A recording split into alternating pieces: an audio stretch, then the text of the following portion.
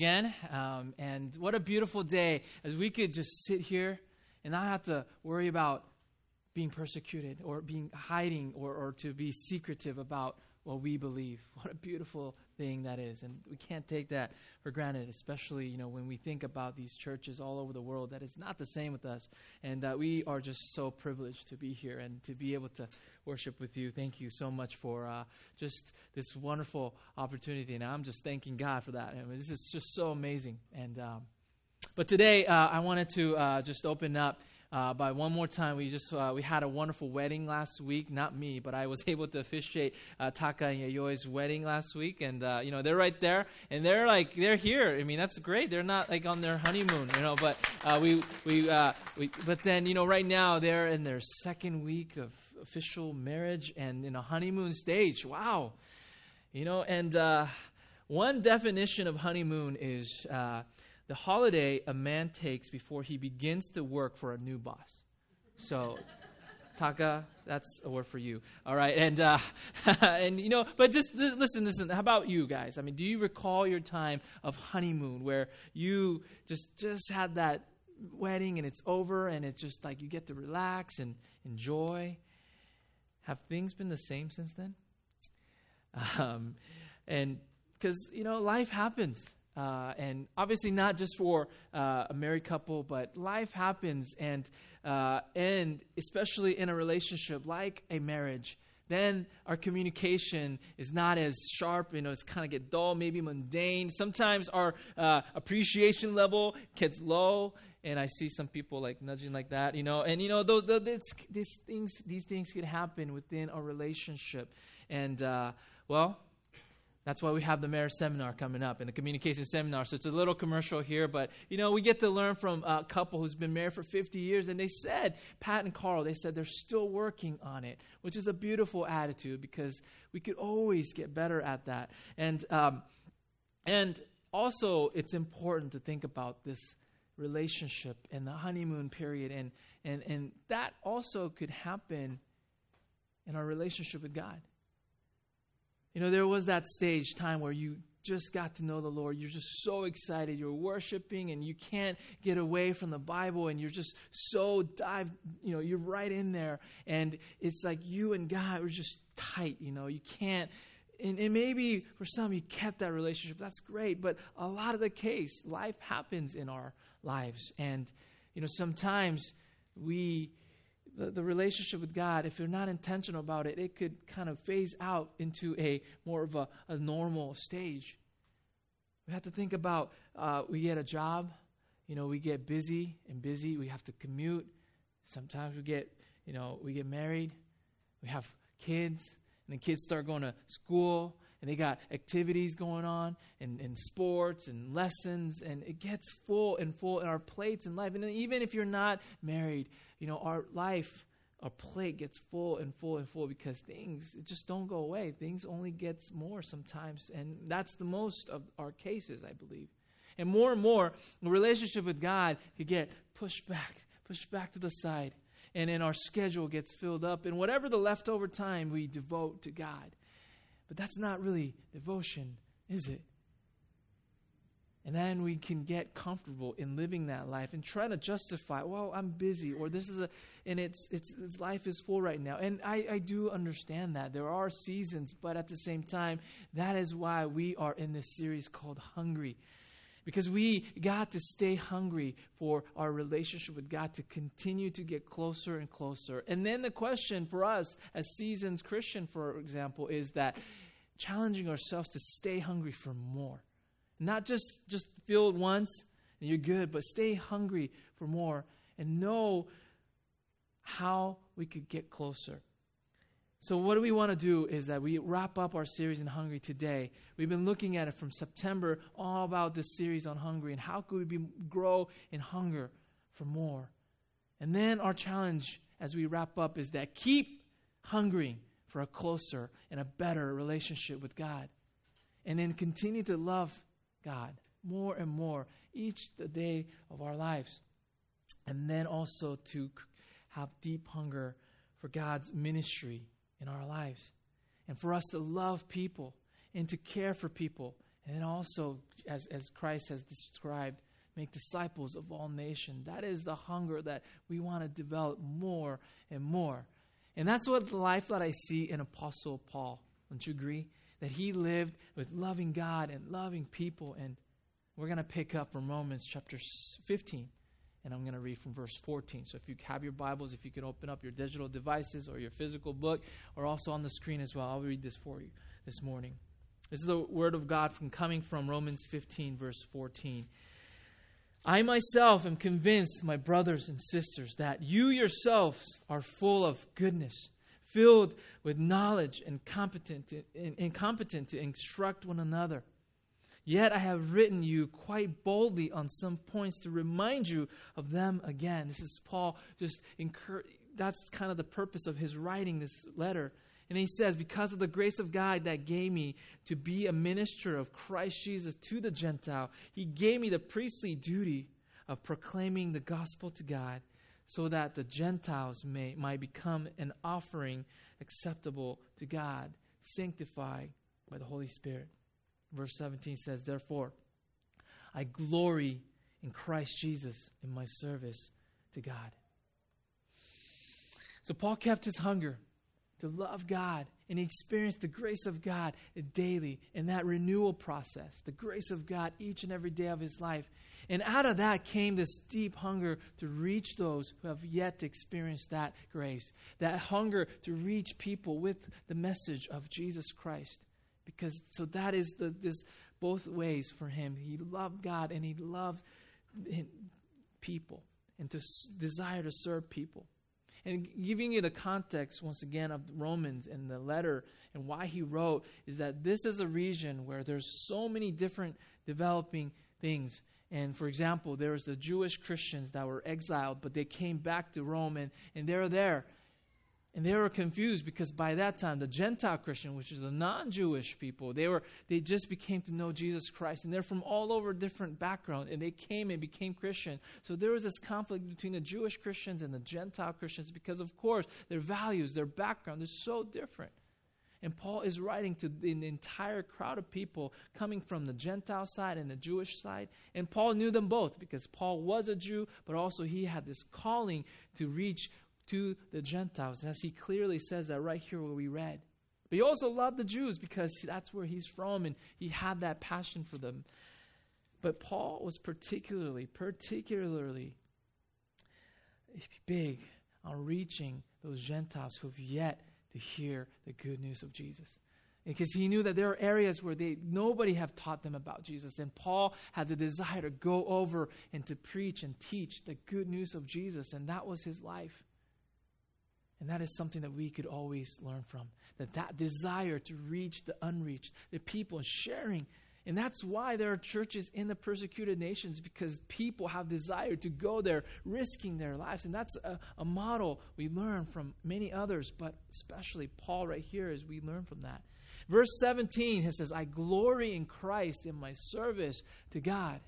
Another translation, it's the New Revised Standard Version, says, I have no reason to boast of my work for God. I think that's beautifully written. That there's that humility we find. That is the attitude that Paul had, that we too must adopt and learn more in our lives. That we can't just boast in doing God's work. We get to do this. It is a privilege, and it is never for us to be prideful about. But we get to be part of God's plan. And that, nothing in us we could boast. But we boast all the things that God is doing. So we learn that from Paul as he finish up his letter to Romans. And then later, what Paul does, and we could learn from this as well, is that he asks for prayer for the mission of Jesus to go beyond what it is right now. Not to be just satisfied with what's happening. Let's keep pressing on. And he's asking for prayer that may this message of Jesus get carried out to everywhere. And for that, people are giving for that cause, and he's taking that money to go and to give to others that are in need, so that the ministry, the mission of Jesus could continue to expand. And that is the heart of Paul that we get to hear and see and we learn from. We see Paul's passion for the mission of God. And that's why we here at this church says, stress so much on overflowing so that it doesn't stop with us. It keeps on flowing. So what do we see is an example that Paul is setting, a great example. And I really enjoy imagining who Paul was. So let's pause and think about that for a minute. So what kind of person do you think Paul was? What kind of image do you have of him? Anybody want to just shout it out? Like, when you think of Paul, what kind of person was he? Okay, anybody? He was a master theologian, don't you think? I mean, he had the knowledge. I mean, he was a theologian like nobody else, and he's able to expand on these things. All right, I gave you one. How about you guys? Anybody else? What do you think of Paul? What kind of personality, maybe? Enthusiastic, yeah. He's very passionate about what he believes. That's great. Anybody else? Okay, that's good. But he's definitely this passionate scholar, but a theologian. And I don't know, would you want to meet him? Is he going to intimidate us, you think? I mean, definitely, I don't have the knowledge that he has. And obviously, we learn a lot from him, and that's why he is who we look to. But, when I was thinking of who Paul was and what kind of personality and character, we like to focus on like a lot of the knowledge he had and how scholastic he was, and he's passionate. But in chapter 16, we find this refreshing side of Paul, and I thought it was really cool. So if you have your Bibles, would you open to chapter 16, and just the names that is listed there. And we're not going to list all that, but if you have it, it's right there. And I'm going to explain that a little bit more. In closing chapter of chapter 16, after he just dropped all the theological, nuggets to us through the first 10 chapters. And then he talked about the applicational aspect of what Christian life is. And then at the very end, he greets them. And I find that very, very refreshing, because here we see the love of Paul for his people. As Christian lives, I think we learn that there's this mission that we have to accomplish. But then there's also, and then we love God like crazy, and we want to press into that. But there's also this love for people, and we find that in Paul. His greeting is offered to about 27 people, and there's a lot of names there. And he's naming them each by name, which is really, really interesting. And then we also see significant amount of women's name, which is really, really amazing. And to us, it's encouraging, because women, we find that they were leaders in the church. They were house church leaders. There are people who've been serving alongside Paul, and you find that in his writing. It is beautiful, and especially at those times, at that time, where women were not regarded as leaders. I mean, this is like groundbreaking language here, that he's acknowledging all these female leaders, which is beautiful. And it is part of our Free Methodist history as well. So we appreciate that as well. But in our world today, it is very appropriate that women are being highlighted here. And then also, what are other people in there that we see? He names these people. Who were they? They're church leaders. They're people, he says, who risked their lives to save him. There are people who was his first convert, Eupentus. Do you remember somebody who you led to the Christ for the very first time? You probably remember that name. I sure do. And right here, Paul has these names, these people who went to prison with. He calls them dear friends, co-workers in Christ. And he acknowledged these people who worked so hard for the mission of Christ to continue to not stop, but to overflow. And he's acknowledging all these names. And I thought, man, it's beautiful. And it also talks about Rufus and his mom. And his mom was like his mom. There's this family connection. And this is interesting, because some scholars believe that this Rufus is the son of Simon the Cyrene, who carried Jesus' cross. Remember that guy? And so this is his son, and obviously his mom was Simon's wife. And it's incredible what kind of people who he's writing to. And don't you think it's incredible that he remembered all these names? Back then, there's no smartphone where you have your contact list. And even dumb phones have contact lists, right? He never had those things, and he knew these people by name. He remembered them. What does that tell about Paul's character?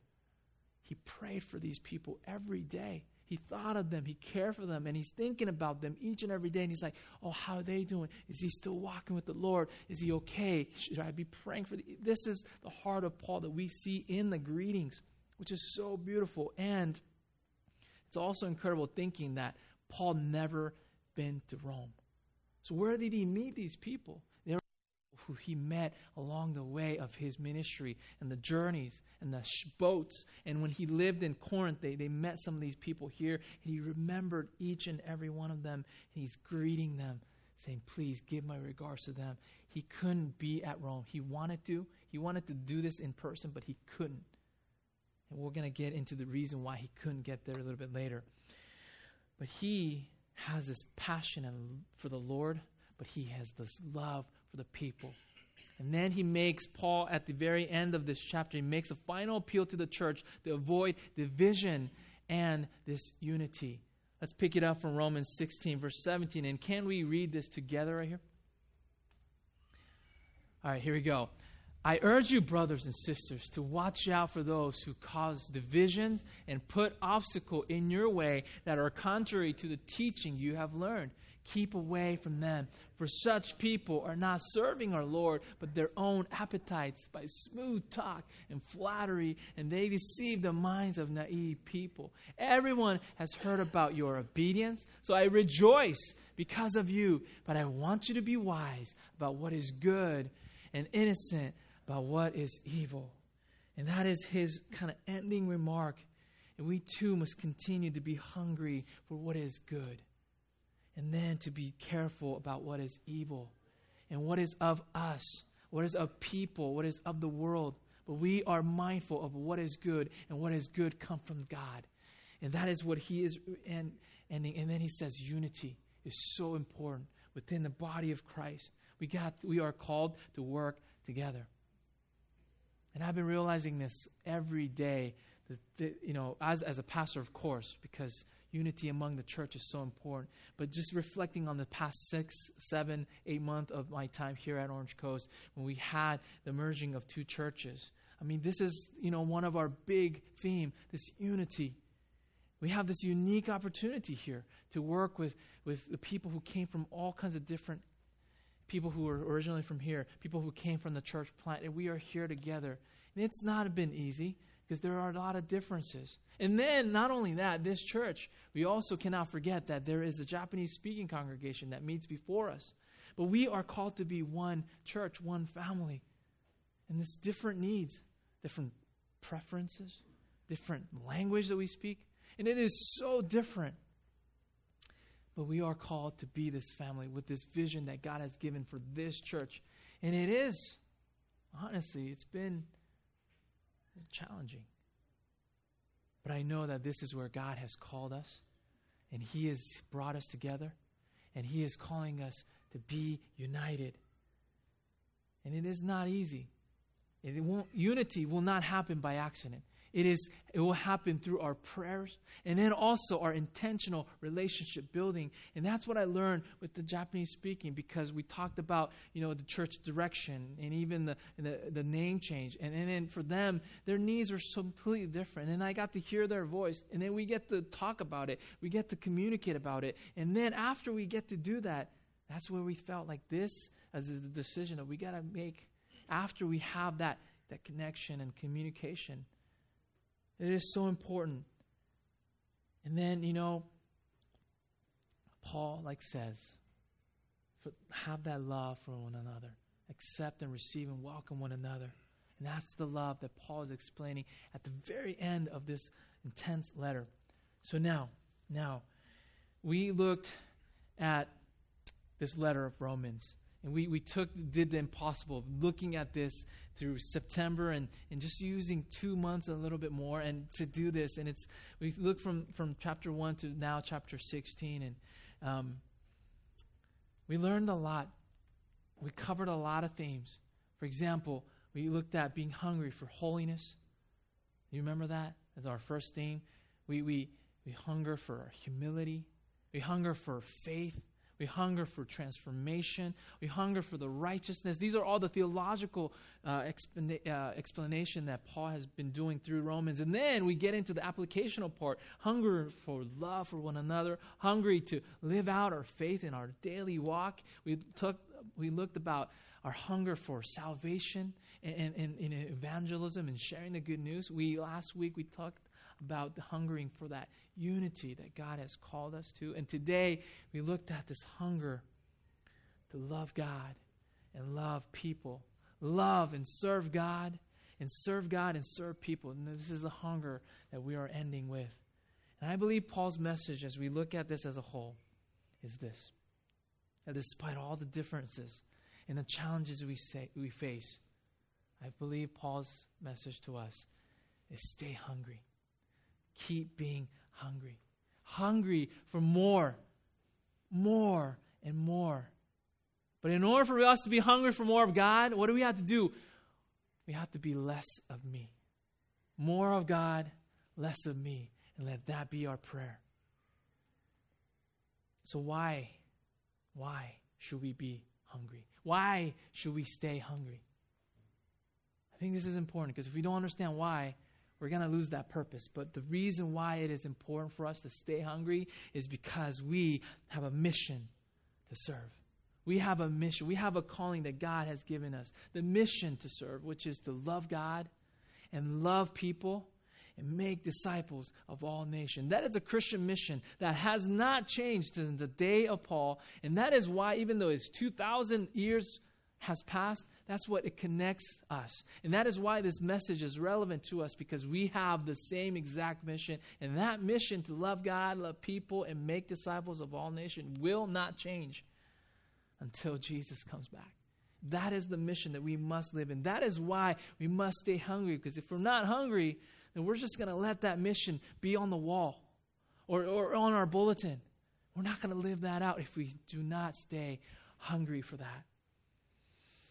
You hear me? This is the mission. We have to reach people, to share about Christ and make disciples of all nations. And we have to do that with unity. That is why unity is so important. Because we can't carry out the mission when we have differences or we're just focusing on our difference. So now, Paul's message to us at the end is an encouragement to unity.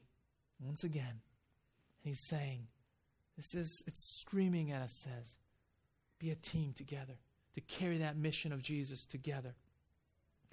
You know, for Paul, he wanted to go to Rome and encourage these people in person, come around them and and hug them and wrap around his arm and says, hey, let's do this together. I know you've been going through a lot. I know you went to prison for me, or I know you went to prison for Jesus.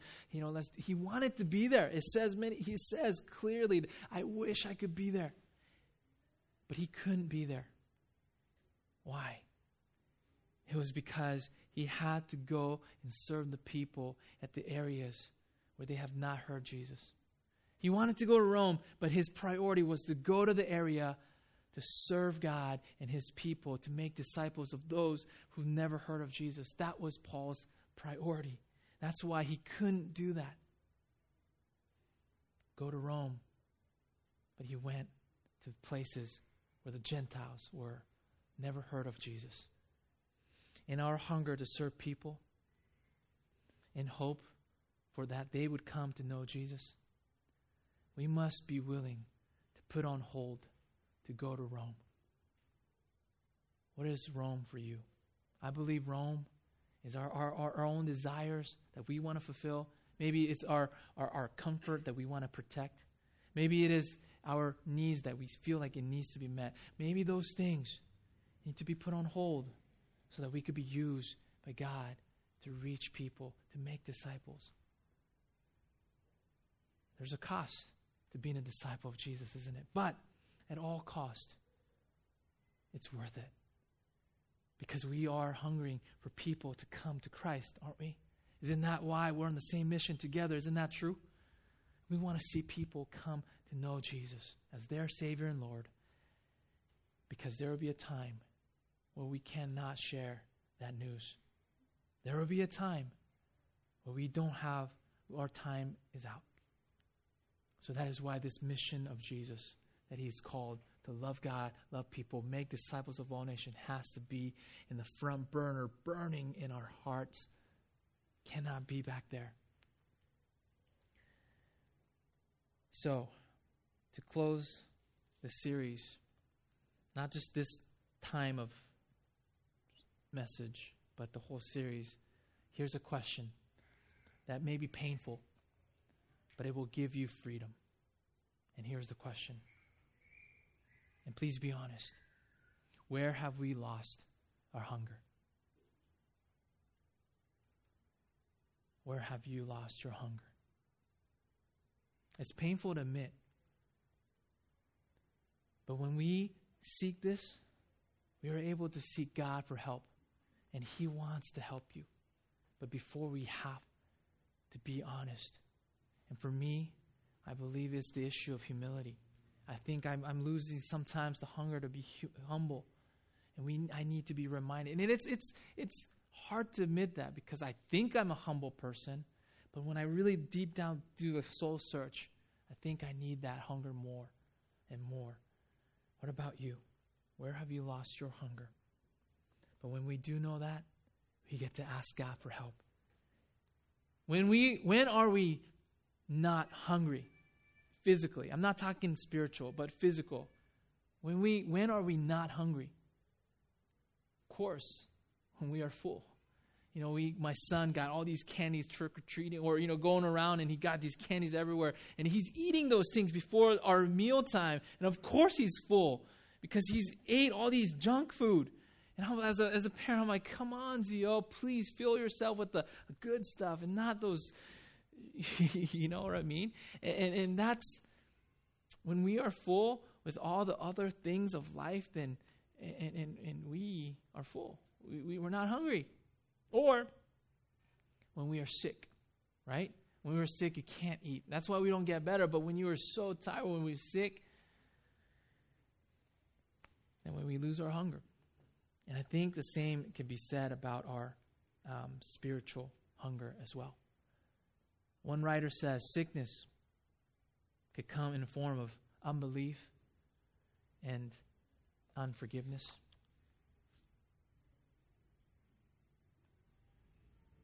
And that could be our case. When we don't believe in God, when we don't believe in his powers, or when we cannot forgive ourselves, or when we cannot forgive others, it develops sickness in our heart. But if that's the case, then we could ask the Holy Spirit to reveal us that sin more and to revive us that hunger for God again. If we are hungry, if we're not hungry because we've been filling ourselves with too much of the worldly food and the lies and our desire to win approval of others, and what if we are having unhealthy habits of our lives that is filling our hearts? Even busyness could fill up our lives, hearts. Even busyness for God. We could fall in love with those things. When other things are more important than just pure relationship with God, then it is going to take us away from that honeymoon stage every time. Don't you think? When other things are more important than God, then it's going to take away from this love of God. And after all, we become what we fill ourselves with. So let God be our central hunger. Then God will be the center of our lives. When God is the central hunger for the church, God is at the center of our church. And we have this wonderful, wonderful opportunity to remember this through what Jesus had instructed for us to do, which is communion. He knew what we need. He knew that we need to do this occasionally so that we are reminded of this. And that's exactly what we're going to do today. We're going to taste the best, and we're going to taste the best. And that's when we know we got to hunger for more and more of the best. Once you had In-N-Out, you can't go back to the big M arch, We had the best. We can't go back to that. We got to taste the best so that we know what we need to be hungering for and we don't go back to the old times. So let's look at our weekly challenge. Would you read this week, and you could pull out your phones and take a picture of this. Would you read Romans 15:14 on to the end of the chapter, which isn't too long. But, what challenge do you receive? But then here's what I really want you to do. What are the names of the people that have influenced your faith? Maybe think of a few names. And then maybe also an extra credit is, what are the people that you have influenced in their faith, if that is applicable? And then grow. What do we need to put on hold so that we could better live out the Christian mission of love God, love people, make disciples of all nations? That might be a challenge. And then overflow. What do we need to put on hold? Wait, that's the same. That is the same thing. And here's where it is. Let me read this, the overflow question. Sorry. Here we go. Okay. And then I'm sure we can make that change and then put it up there later. But this is the overflow question. Actually, we're going to post that later. And then what we're going to do is we're going to break into our groups once again. And then we're going to take communion together. So with that said, we're going to put the overflow question a little bit later. All right. So please get into groups of maybe 3 or 4, just the people around you. And then we'll come back and do communion. But you could stay in your group and then take communion together in that way. So now would you break out into our groups? Thing? About 5 minutes or 6. Oh, I'm sorry. So then the grow question. So please. So what do we need to put on hold so that we could better live out our Christian mission of love God, love people, and make disciples of all nations? All right. You can move around and be with those who you talk to, or just meet with the group right by name. Okay. All right. So we'll start this time right now.